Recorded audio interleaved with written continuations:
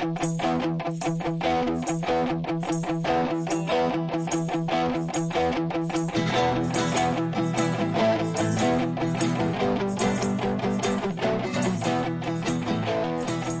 och välkomna till Folket och Eliten med mig, Olof Berglund, och med mig, Leo Nobel. Hur mår du, Leo? Jag mår ganska bra. Lite ouppvärmd. Det här är nämligen första avsnittet vi spelar in, även om det är Det är helt otroligt. andra.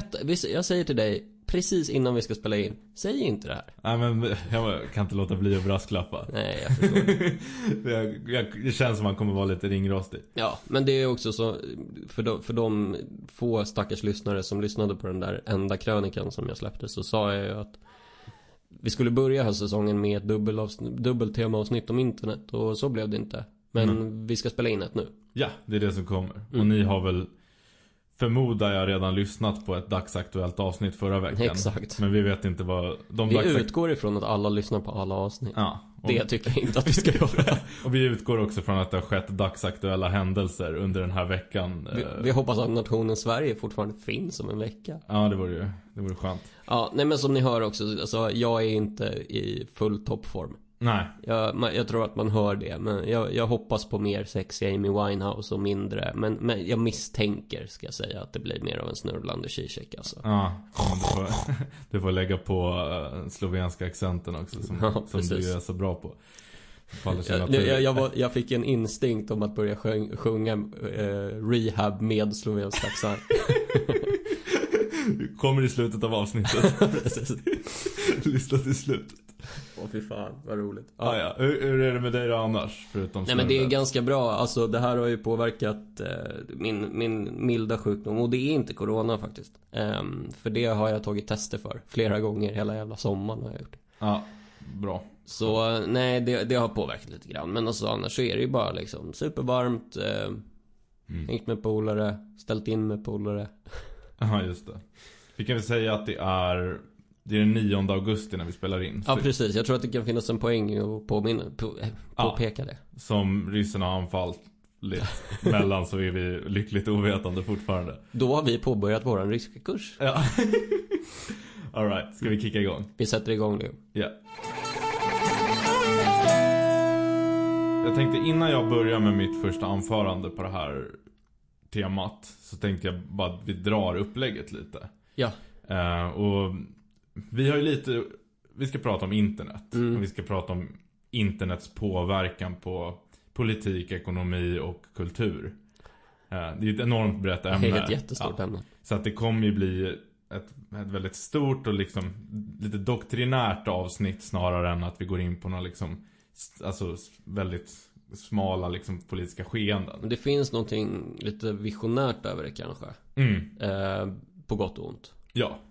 Och vi har ju också lite olika utgångspunkt. Det kommer ju inte bli en debatt. Nej, vi har ingen moderator. Man kan ju faktiskt i det här fallet, nu börjar vi ändå liksom citat säsong 2. Ja. Och det här var ju lite, kan man säga, grunden till att vi startade podden. Ja. En diskussion som du och jag har haft och inte är så jävla överens om. Nej.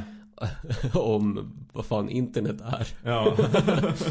Vill du säga något om det? Ja. Jo, nej, men du brukar ju ibland ta den extrema och lite provokativa hållningen att så här, att internet är liksom den enda materiella omständighet man behöver bry sig om. Ja. Ja. Kommer du hålla den här linjen i 2 timmar nu? För sakens skull kanske. Ja. Nej, men det finns väl en poäng i att nämna att jag tycker inte att det är så.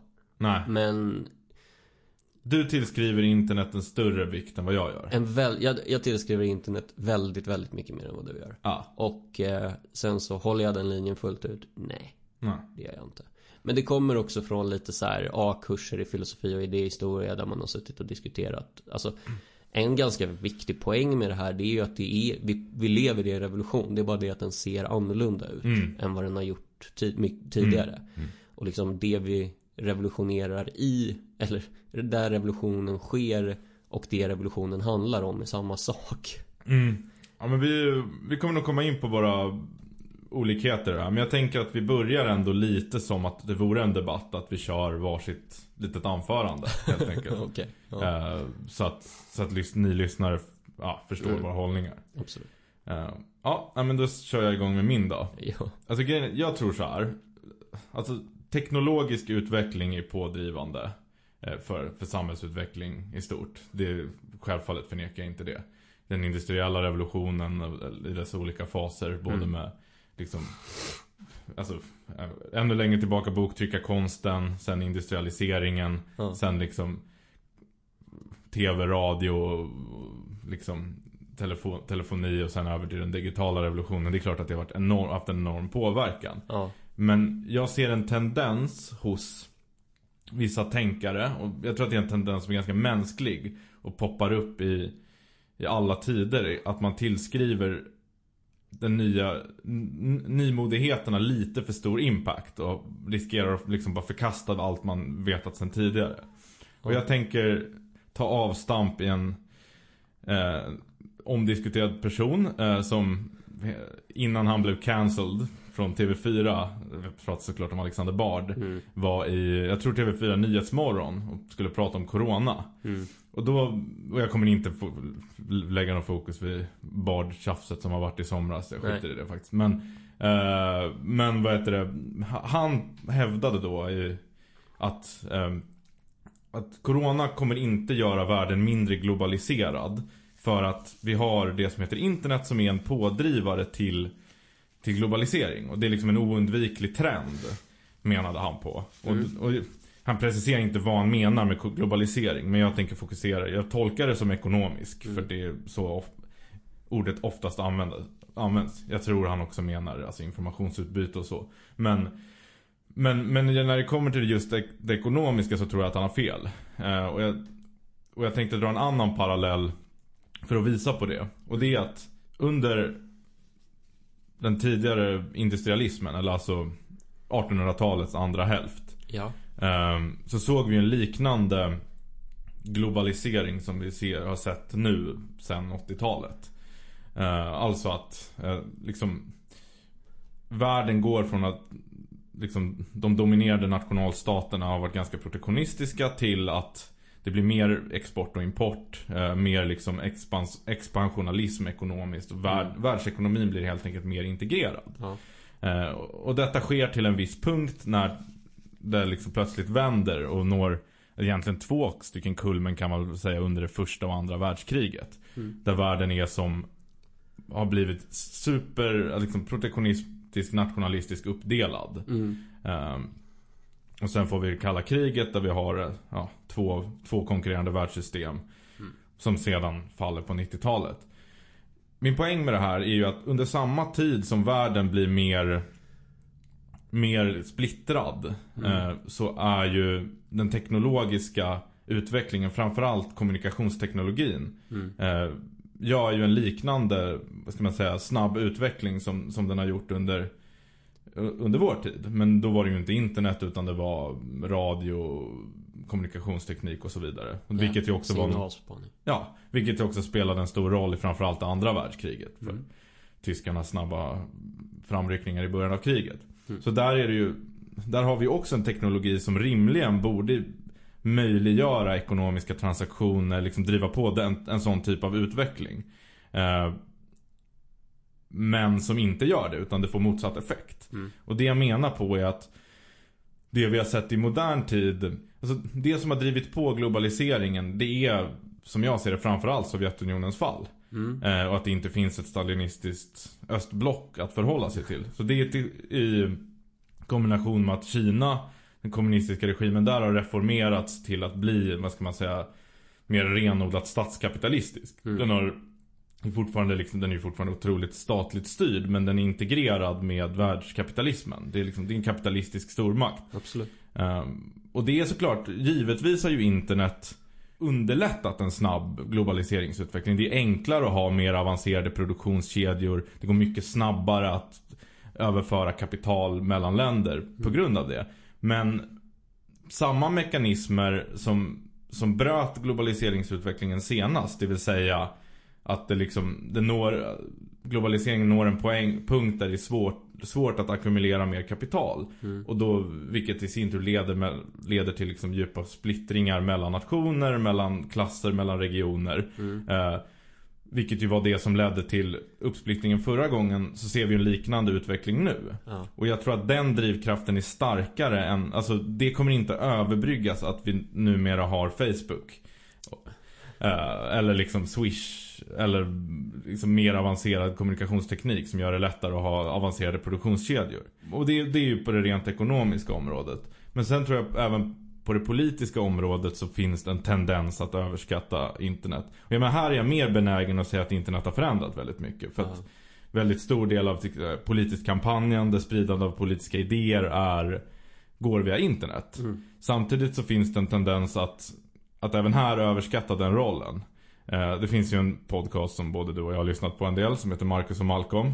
Och de har ett avsnitt som är lite på det här temat som jag tror heter Slalom-doktrinen och The Prime Directive. Där pratar Malcolm Chiuna om synen på flygplan i början av 1900-talet. Vilket var att det fanns egentligen två modeller för hur man såg på hur flygplan kunde användas i krig innan andra världskriget. Vilken den ena var att alltså förenklat flygplan är liksom, det gör att man kan attackera från ett till håll. Det kommer liksom förändra till en viss utsträckning. Medan den andra sidan trodde att flygplan kommer helt att liksom revolutionera förutsättningarna för krigsföring. Man kommer kunna utkämpa ett krig utan att ens utkämpa slag. Vilket ju visade sig inte stämma när det väl blev krig. Och jag tror att samma tendens till att överskatta ny teknologi och dess inverkan kan ske vid internet. Jag menar, ett exempel på det var ju det senaste riksdagsvalet i Sverige. Där opinionsundersökningarna visade att både Sverigedemokraterna och Vänsterpartiet skulle göra väldigt mycket bättre val än vad de gjorde. Medan sossarna och KD gjorde mycket bättre val än vad opinionsundersökningarna sa. Och en förklaring till det är ju att både Vänsterpartiet och SD har väldigt hängivna supportrar på nätet. Medan KD och S har ganska bra basarbete. Och alltså la man en lite för stor vikt till internets roll. Men med det sagt så tror jag att jag avslutar mitt anförande och så lämnar jag över till min mot debattant här. Förvånansvärt hur mycket som stämmer i det du säger. Min poäng är snarare baserad på vad människan är för någonting nu. Och vad människan var för, säg, 65 år sedan. Mitten av 50-talet.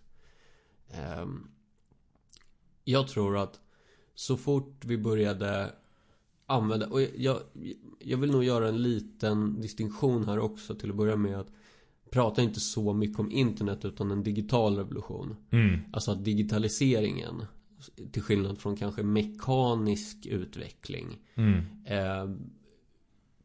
sker så fruktansvärt mycket fortare. Alltså nedbrytningstiden är otrolig i förhållande till, säg tryckpressen eller flygplanet. Alltså när flygplanet väl finns så kan vi bygga ett jag kan inte bygga ett flygplan överhuvudtaget, men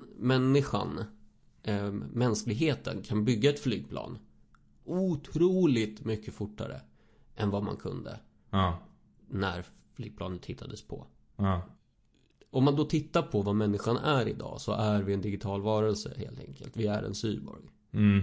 I större utsträckning än, jag tror att om man säger att vi är en cyborg så tänker folk att vi skulle vara robotar. Det är inte riktigt sant. Men människan kan gå in med ett digitalt hjärta, ett digitalt jävla blodomlopp, en pacemaker. Det är de här delarna som jag snarare pratar om när jag säger att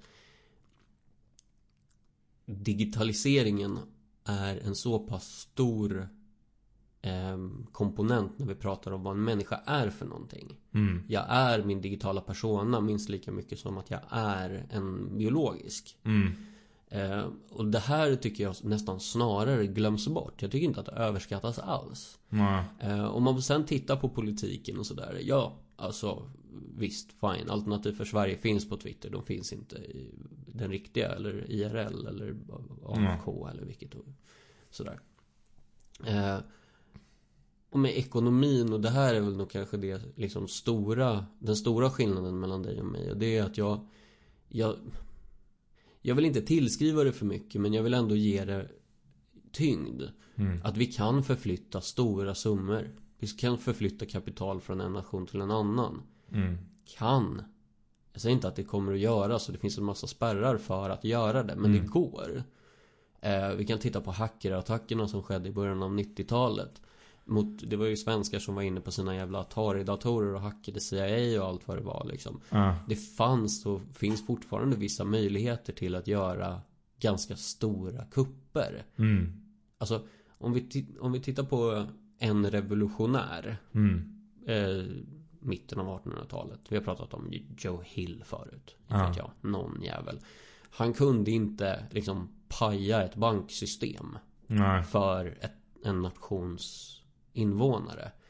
Det kunde Jörgen från Sjöbo 1993. Så kunde han gå in och paja en militärflotta i Arizona. Inte vet jag. Den möjligheten fanns för en person att påverka väldigt, väldigt mycket. Och det är lite det här människan och maskinen som jag nästan mer liksom, jag oroar mig lite för det. För att snabbt är inte alltid bra, eller det är nästan aldrig bra. Långsamt är, eller det modesta som du har pratat om också. Det är väl lite mer min ingång. Men jag både håller med och inte håller med. Jag tror att det som verkligen är speciellt med den digitala revolutionen, det är ju att förutsättningarna för hur vi får information, hur mycket vi får information och hur vi lever våra liv har förändrats ganska kraftigt. Liksom privatliv. Samtidigt som den mänskliga biologin ändras väldigt långsamt. Och det blir en krock där. Och där tror jag att det där är för tid. Det här har faktiskt skett för snabbt. För att man ska kunna dra några slutsatser. Jag vet ju att det finns folk som teoretiserar kring vad det innebär att vi exponeras för det här. Liksom. Det är ett hett ämne för psykologer och den typen av forskningsområden. Och det där är ju inte min expertis. Det vågar jag inte uttala mig så mycket om. Men där tror jag absolut att det har en ganska stor impact. Sen det här med liksom hackers och det är på ett sätt det är ju sant att man kan enskilda personer kan påverka mycket mer, och det är också så att ekonomin i alla fall i västvärlden är centrerad kring, alltså den generella utvecklingen har ju ungefär varit att så här, på 3 jobb som digitaliseras, eller vad man ska säga, bortrationaliseras, så blir det uppstår behovet av en IT-nisse som ersätter ungefär. Sen är det ju inte bara så på ett makroplan för att det tillkommer andra jobb, men bara rent krasst, liksom, till exempel en myndighet eller ett företag som rationaliserar. Så det gör ju att den moderna ekonomin i väst, skulle jag säga, är ju ganska, alltså den är ju så, i somras har jag läst Immanuel Wallersteins världssystemanalysen eller hans introduktion till världssystemanalysen, som jag kan rekommendera till alla att läsa. Men han pratar ju mycket om det här med centra och periferi liksom, i termer av stater, och att han menar på att under tidigt 1900-tal då var det centrastaterna, industrinationer, medan de andra periferierna som Indien och så till exempel var bara råvaruproducenter. Nu har vi exporterat industrin, och istället så har vi liksom ännu mer raffinerad produktion i centrat. Vilket ju i västvärlden tar sig uttryck i dels ganska många som jobbar med byråkrati, som ju i viss del kanske är överflödig, vilket vi har diskuterat, men även att vi har en ganska liten klick människor som arbetar med någon typ av IT, som ju är, måste man väl ändå säga, mäktigare. Alltså de har ju på något sätt så här, om vi tänker liksom funktion i produktionen, att så här, under ryska revolutionen så behövde man få med sig liksom alla järnvägsarbetare för att stänga ner rälsen så att general Kornilov inte kunde göra sin statskupp. Om vi hade haft en general Kornilov i Sverige idag, så hade det räckt med mycket mindre antal liksom digitala infrastrukturarbetare av något slag för att stänga ner digital infrastruktur och uppnå ungefär samma resultat. Så det är ju så här, i rent marxistiska termer intressant att diskutera. Vad innebär det när en ganska liten arbetargrupp, specialiserad arbetargrupp, har ganska mycket stor makt. Ja, potentiell makt i alla fall över ekonomin. Så där håller jag väl med dig. Sen är det väl också det, samtidigt är det ju också att lite av de här, nu kanske jag har fel, men jag tänker mig lite att det var vanligare med att en ensam kille i en småstad kunde hacka CIA för 10 år sedan för att internet var så pass nytt. På samma sätt så var det möjligt för liksom random nördar utan akademisk utbildning att få ganska högbetalda IT-jobb för att de bara helt enkelt var snabba på bollen och lära sig. Medan systemet, eller vad man ska säga, stater, företag och sånt har inkorporerat den här kunskapen mer. Och gissar jag då även byggt upp kanske mer avancerade skyddsmekanismer mot till exempel hackerattacker. Ja. Det är en ganska intressant sak med Apple. Jag vet inte om de fortfarande håller på med det där, men var en gång per år under ett antal år så bjöd de in folk och försöka hacka deras system. Det var nästan aldrig någon som lyckades, men om någon lyckades fick han jobb. Ja. Det är så, alltså, så här, jag är inte superförtjust i Apple liksom, mycket för att deras produkter inte funkar. Eller det gör de, men det är bara jag som inte fattar det. Nej. Men det där är ganska smart. Ja, det är absolut. Jag tänkte hoppa på lite på det här med det, liksom, diskussionen om globalism kontra protektionism. Att digitaliseringen har ju också öppnat upp förutsättningarna för en mer protektionistiska stater. Upplever jag som. Inte bara det att man sprider information om vad fan protektionism är. För det verkar ju tydligt, alltså uppenbarligen, folk vet inte vad det är för någonting. Men jag tror också att systemen finns för att faktiskt skapa ordentliga murar kring ett land. Utan att bygga fysiska murar. Alltså så här, till exempel att och nu kommer vi ju in lite på det som vi kanske ska prata om i andra också, men att bygga upp liksom kulturella skyddsvallar för vad en nation är, till exempel. Och det är så här, jag har ju liksom den personliga hållningen att lite protektionism är bra. Lite inhemsk produktion liksom. Men det här med att hålla folk ute, eller för den delen låsa in folk liksom, är inte min favoritsida. Nej, jag håller med där. Och jag fick en intressant tanke nu som inte har slagit mig innan, men som slog mig när du började prata om det här, eller om protektionism och globalisering. Det är ju att det kan ju till och med vara så att Alexander Bard har helt fel. Alltså istället för att är det första gången det slår dig? Att Alexander Bard kan ha fel? Nej, det är det inte. Men just den här, för att det jag tänkte när jag hörde honom var ju bara att så här, internet är inte den pådrivande faktorn här. Men det kanske till och med tvärtom, att internet är den pådrivande faktorn för mer protektionism. För om det är någonting, om man tänker så här, varför var västerländska stater protektionistiska i början av liksom, så här 1700-1800-tal? Till exempel USA under inbördeskrig. Ja, men det är för att man vill bygga upp en stark inhemsk produktion och sen kunna exportera. Imperierna gjorde ju liknande, men de hade ju den här merkantilistiska principen. Det vill säga att man hade kolonier och sen skulle man inte importera någonting.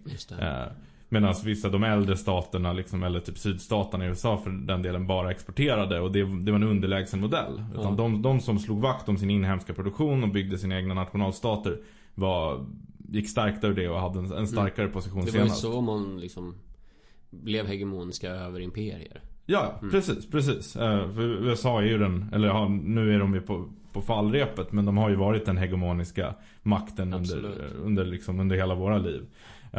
Och det är mycket på grund av det. Men då var det ju kapitalister, progressiva kapitalister kan man ju säga, som var protektionisterna. Nu är det ju i ganska stor utsträckning arbetarklassen som röstar för protektionism. Ja, visst. Och det handlar ju om, och det var vi väl inne på i vårt nationalismavsnitt, men det handlar ju om såklart att det är mycket svårare nu att till exempel höja skatten för de rika i ett land, för de kan skatteplanera. Och där är ju internet, det har ju gjort det lättare. Så att på ett sätt har ju internet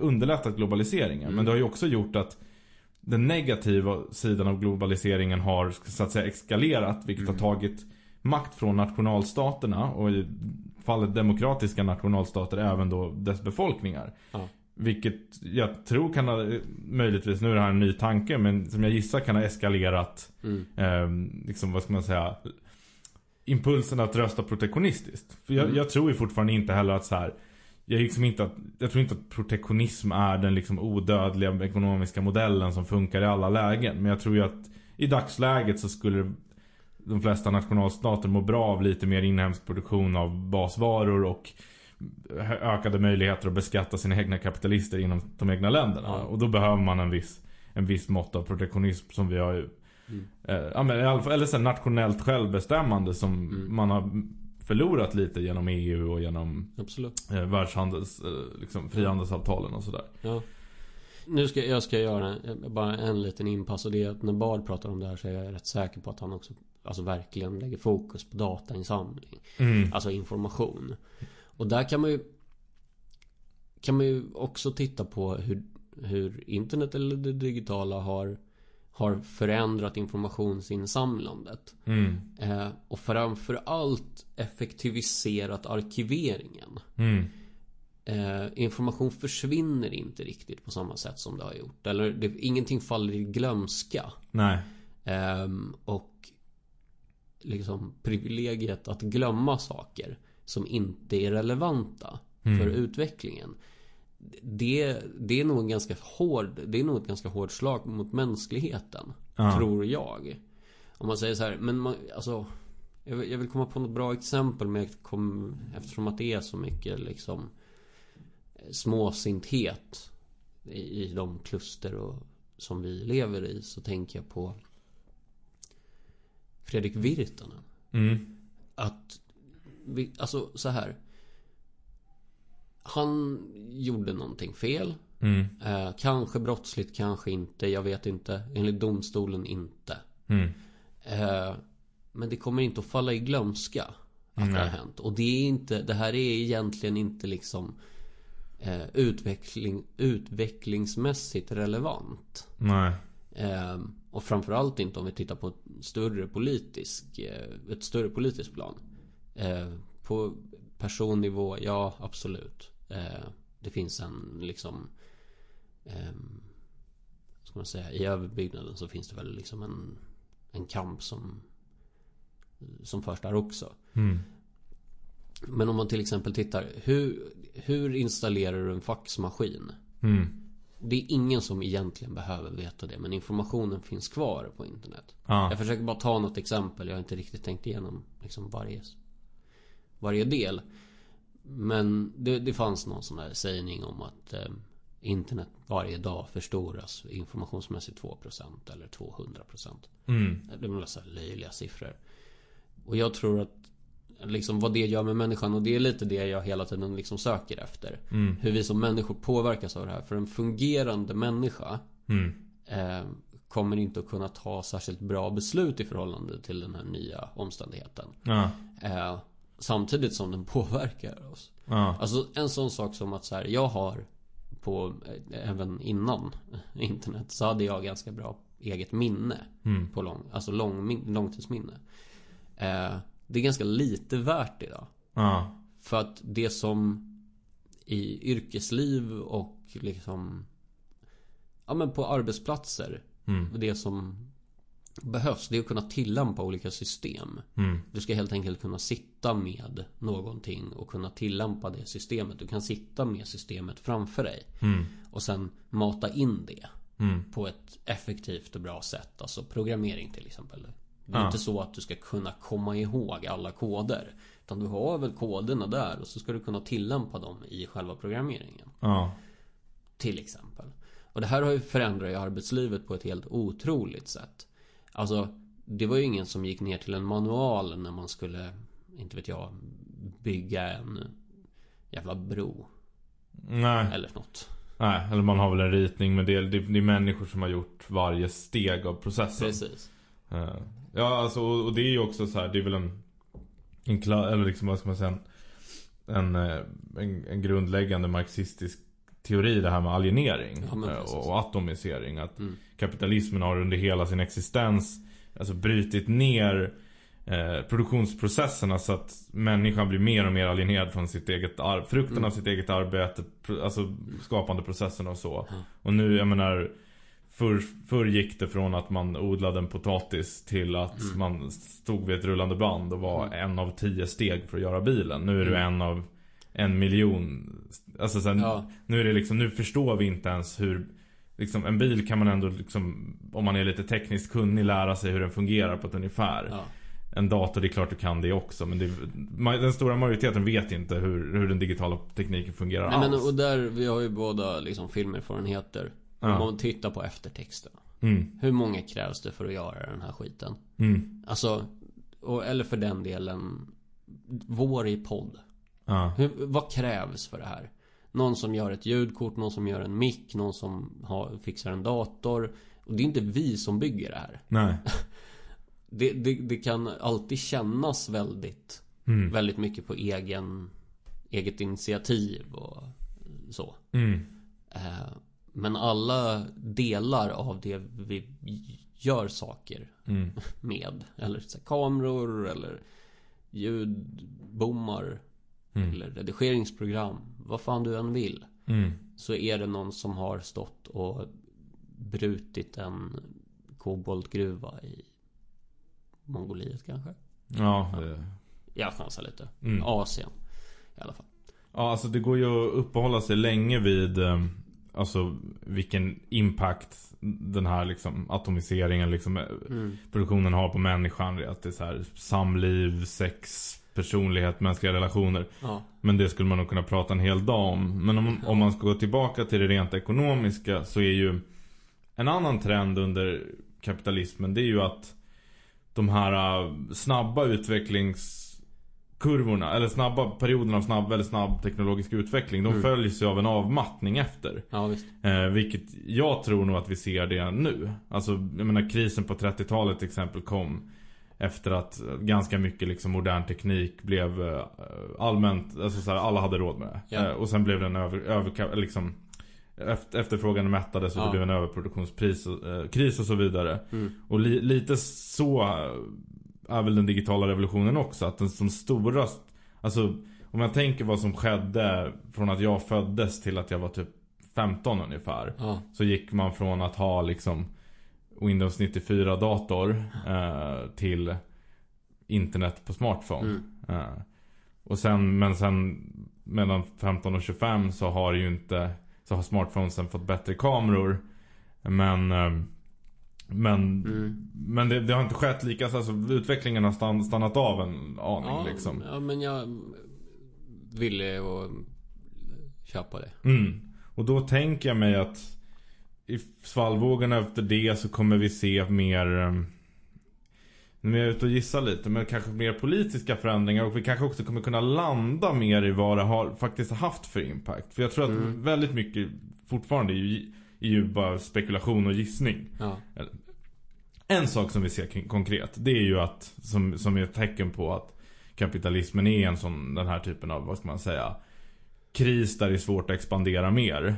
Det är ju att så stor del av ekonomin idag är spekulativ.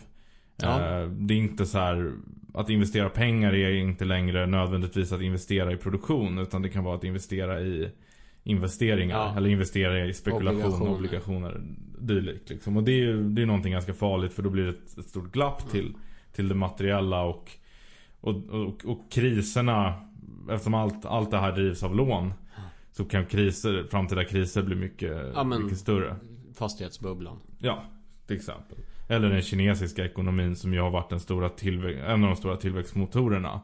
Som ju också, den är ju helt lånebaserad. Jag har inte fattat den kinesiska. Jag har inte förstått den tillräckligt bra för att säga något. Nej, inte jag heller. Eller uppenbarligen inte, eftersom jag har förutspått Kinas kollaps i 5 år utan att det har skett.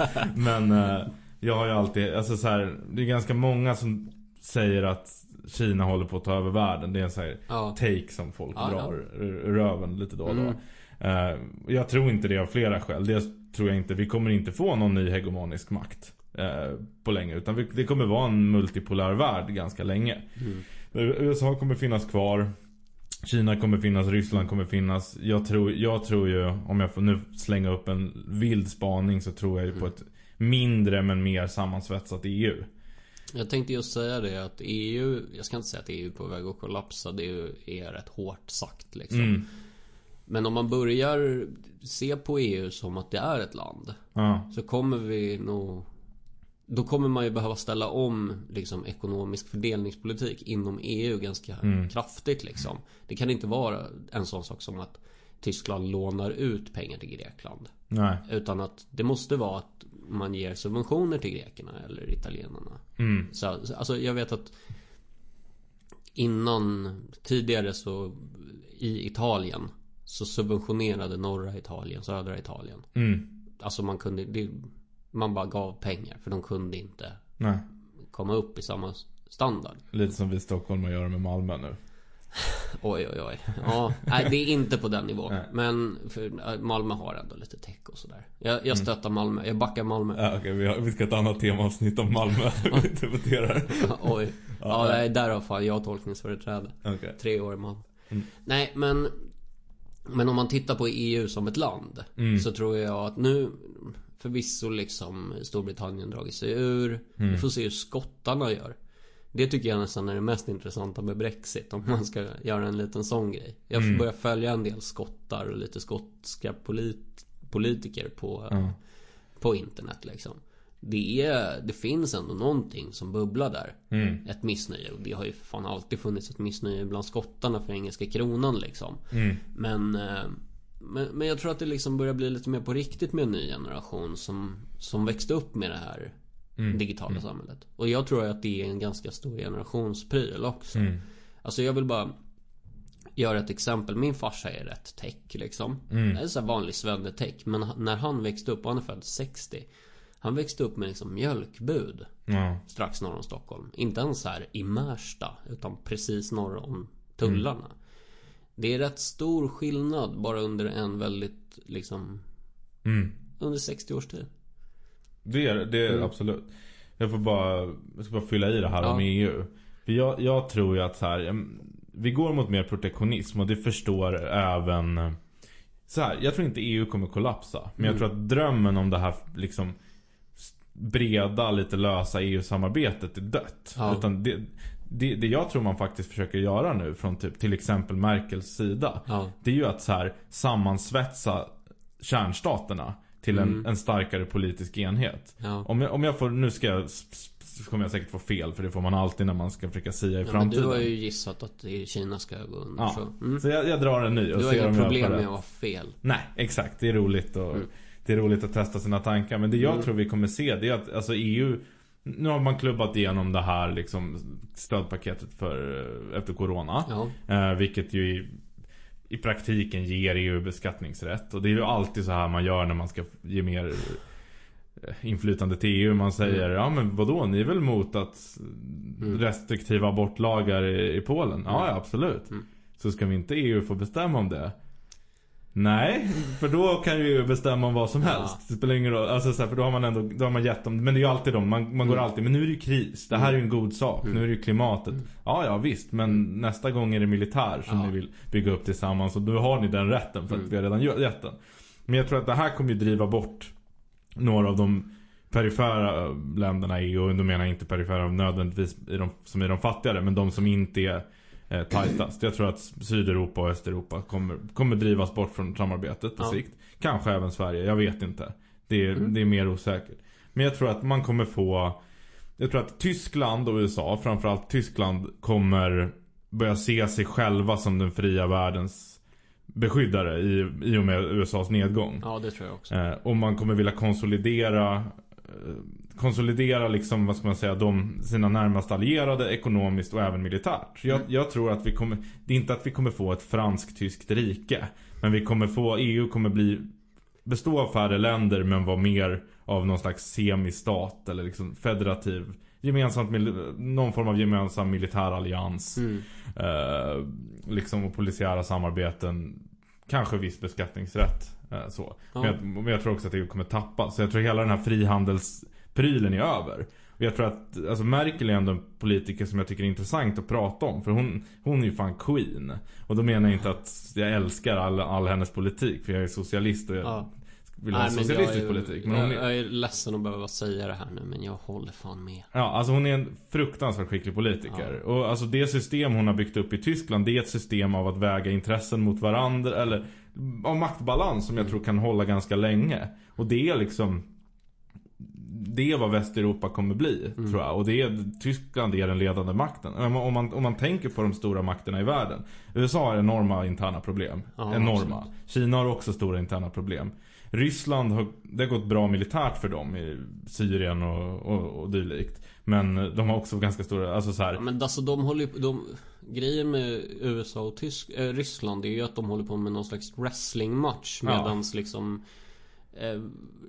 vad ska man säga, Tyskland så här, sitter med olika byråkrater och tittar på papper. Ja, alltså Tyskland är ganska stabilt. Alltså de har inga så här storskaliga misslyckanden i Mellanöstern. Och de har inte en intern ekonomi som är ett korthus heller. Nej. Och det är en fungerande demokrati. Så att det är liksom... Jag tror att man kommer se mer av en sån utveckling. Sen jag är ju kluven till det. För på ena sidan så tycker jag ju att de demokratiska länderna ska hålla varandras ryggar mot påverkansförsök från diktaturer. Ja. Men det är ju också emot imperialism även när den kommer från demokratiska länder. Ja. Det är ju därför jag är för liksom, vad ska man säga, ömsesidiga samarbeten vad gäller allt egentligen mellan fria nationalstater. Men det är också EU. Så här, det här är en sak som jag nog vill förtydliga. Nu har jag kommit bort lite från internet eller digitaliseringen.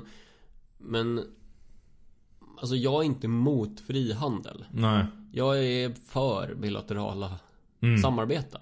Absolut. Det är bara den här storskaligheten. Att liksom förflytta makten till Bryssel. Det är... Jag sitter vid det där bordet och säger change my mind ganska ofta liksom. Men jag ser bara faktiskt det negativa med i alla fall just nu. Ja, och sen är det så här, det finns saker jag skulle vilja behålla med EU. Alltså så här. Absolut. Och jag menar, den fria rörligheten är ju egentligen inte i grunden emot heller. Sen är jag ju emot, nu ska vi inte börja prata om flyktingpolitik, men där är jag ju emot EUs hyckleri. För då är det ju att man har en yttre gräns för att sedan låtsas att man har fri rörlighet. Ja, men man har fri rörlighet inom. Ja, precis. Och sen är jag ju också för att man reglerar arbetskraftsinvandring. Men det är lite av en annan fråga. Men vi kanske ska röra oss tillbaka till det digitala. Men grejen är den att vi pratar ju liksom om det, om en lite omständigt och lite vi har pratat om det militära. Vad ser du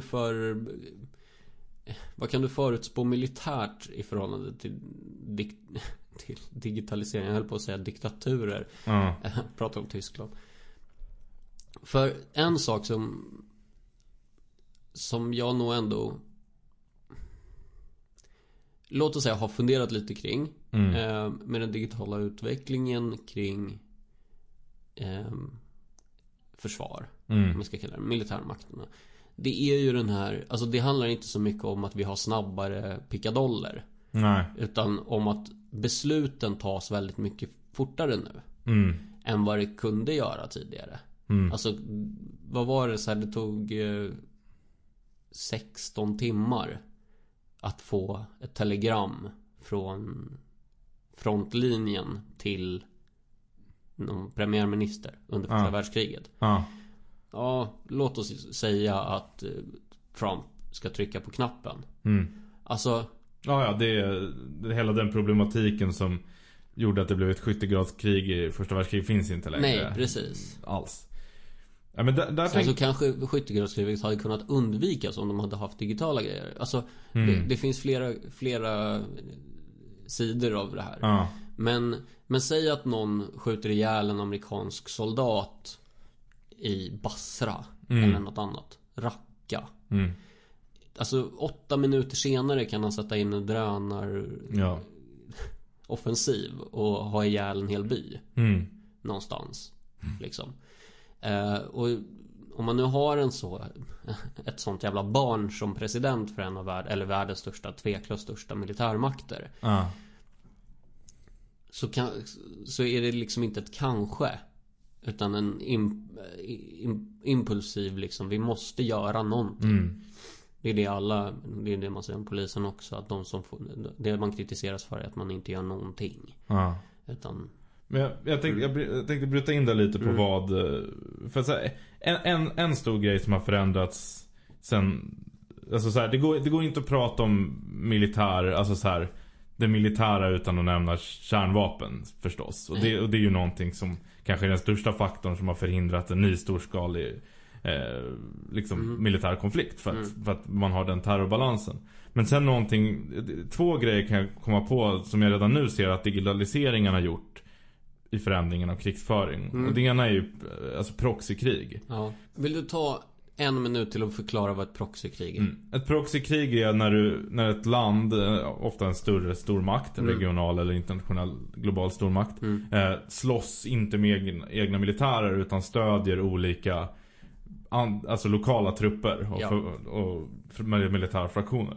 Syrien är ju det bästa exemplet på det. Det var ett clusterfuck av olika salafistgrupper. Men i början hade man Assad mot de här fria syriska armén som ganska snabbt uppgick i 1000 olika Al-Qaida-fraktioner. Och sen hade vi Ryssland, USA, Turkiet, Israel, Frankrike, massa nationer som gick in med flygunderstöd och proxykrig. Och där tror jag att internet har underlättat. Dels för att du kan ha drönare. Du kan medverka i en militär konflikt utan att ha en enda boot on the ground. Inte ens någon som sitter i ett flygplan. Men också att du kan ju, alltså kommunikationen sker mycket snabbare. Jag tror inte, det skulle ju inte vara möjligt för, men låt oss säga att Nazi-Tyskland skulle bedriva proxykrig med hjälp av ungerska fascistförband och sen bara ge dem flygunderstöd. Men det är klart, sånt gjorde man, men då behövde man ju ha massa kommissarier på plats och sånt liksom. Nu går ju informationen mycket snabbare, så du kan bedriva ett krig med så här, helt utan dina egna trupper, för du kan ha en satellit som ser exakt vad som händer och sen bara bomba där fienderna kommer. Det som däremot har blivit uppenbart med proxykrig är ju att det inte funkar så bra. Utan ingen vinner. Så bra. Nej, men alltså det är liksom andra världskriget så vann man. Man vann alltså så här, medan Syrien är bara har varit ett pågående helvete av att fler och fler av de regionala stormakterna har pumpat in nya militärer. Nya miliser och förband och så. Jag menar, i slutet av kriget, nu är det ju mer eller mindre över, men även om Syrien fortfarande inte är stabilt, men i slutskedet så bestod ju den syriska armén enbart av iranier i princip. Och rebellgruppen bestod av folk från Nordafrika, övriga Mellanöstern och sen hade vi IS som bestod av iraker och folk från typ Europa eller från Malaysia. Alltså det var väldigt få syrier kvar i kriget. Samtidigt så var ju de här... Nej, de hade ju flytt. Ja. Samtidigt så var de ju de stora stormakterna, alltså USA, Ryssland. USA och Ryssland framförallt. Ingen av dem hade ju mer än några enstaka miliser. Nu satt ju USA in trupper mot IS specifikt, men i kampen om regeringsmakten så var de bara i luften med drönare. Men samtidigt gör ju det också att alltså när du slåss med en armé, alltså problemet med de här proxyarméerna är ju att de inte är så lojala.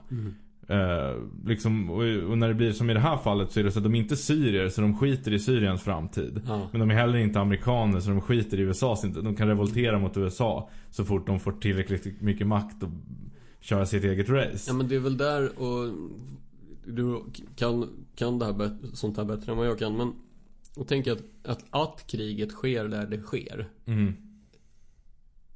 har olika syften från olika aktörer. Alltså Assad krigar för sin sak i det som han då bestämmer är sitt land. USA understödjer på grund av sina intressen. Folk kommer dit från olika håll för sina intressen, och de intressena kan vara helt olika. Och det är där jag tror att det finns ingen vinst i det. För folk, även om man är på samma sida, så jobbar man inte för samma sak. Nej. Det finns ingen övergripande Nej, det är inte vi ska spöa Hitler. Nej, precis. Utan det är jag vill ha den här oljeledningen och jag vill ha liksom kalifat. Ja, precis. Och de kan faktiskt vara på samma sida. Ja, för att det är taktiskt just den här sekunden att vara det. Ja, men precis. Och det är där någonstans som jag tror att liksom en brist i någon slags vi har ju kallat liksom internet eller det digitala för både överbyggnad och bas. Och det har jag väl på sätt och vis rätt i. För att det är lite både och. Ska vi bara förtydliga lite vad vi menar där? För de som inte har... Vad vill du säga? Nej, men bara så här, vad bas och överbyggnad är. Men, alltså bas och betyder, menar vi liksom, liksom materiell produktionsmedel. Ja. Någonting som liksom är, ja, men typ ett sågverk. Liksom. Sågverks... Direkt kopplat till ekonomin. Ja, kanske. Precis. Och överbyggnad är... Kultur, ideologi, liksom, religion är ju ofta det som jag kanske menar, inte alltid. Men religion ingår i kulturen. Så det du menar när du säger att internet är både och är att det är både ett produktionsmedel och att ideologiskapande. Ja, precis. Ja. Det är det jag menar. Och i det här fallet så är det ganska tydligt när man pratar om till exempel Syrien. Att liksom vi kan samla folk som vill ha en oljeledning, väldigt mycket bas, till någon som vill ha ett kalifat. Väldigt mycket överbyggnad skulle jag säga. Alltså de kan säga att det är bara så mycket de vill. Eller de kan säga att det är materiellt. Jag tror ju inte det överhuvudtaget. I samma krig och på samma sida till och med ibland.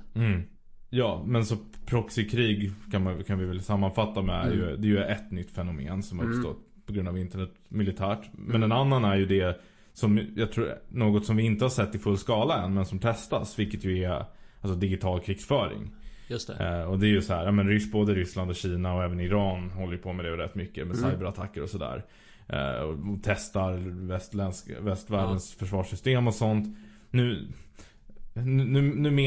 pratar jag inte så mycket om så här fake news artiklar och påverkansoperationer mot val, för där tycker jag ganska ofta att det är överdrivet. Ja. Det är rätt ofta förloraren i ett val som skyller på en främmande makt för sina egna tillkortakommanden. Ja. Så det är klart det finns, men är det här som jag tror att vi har nämnt i podden förut också, som är, jag tror att det är 5:e, 6:e eller 7:e generationens krigsföring.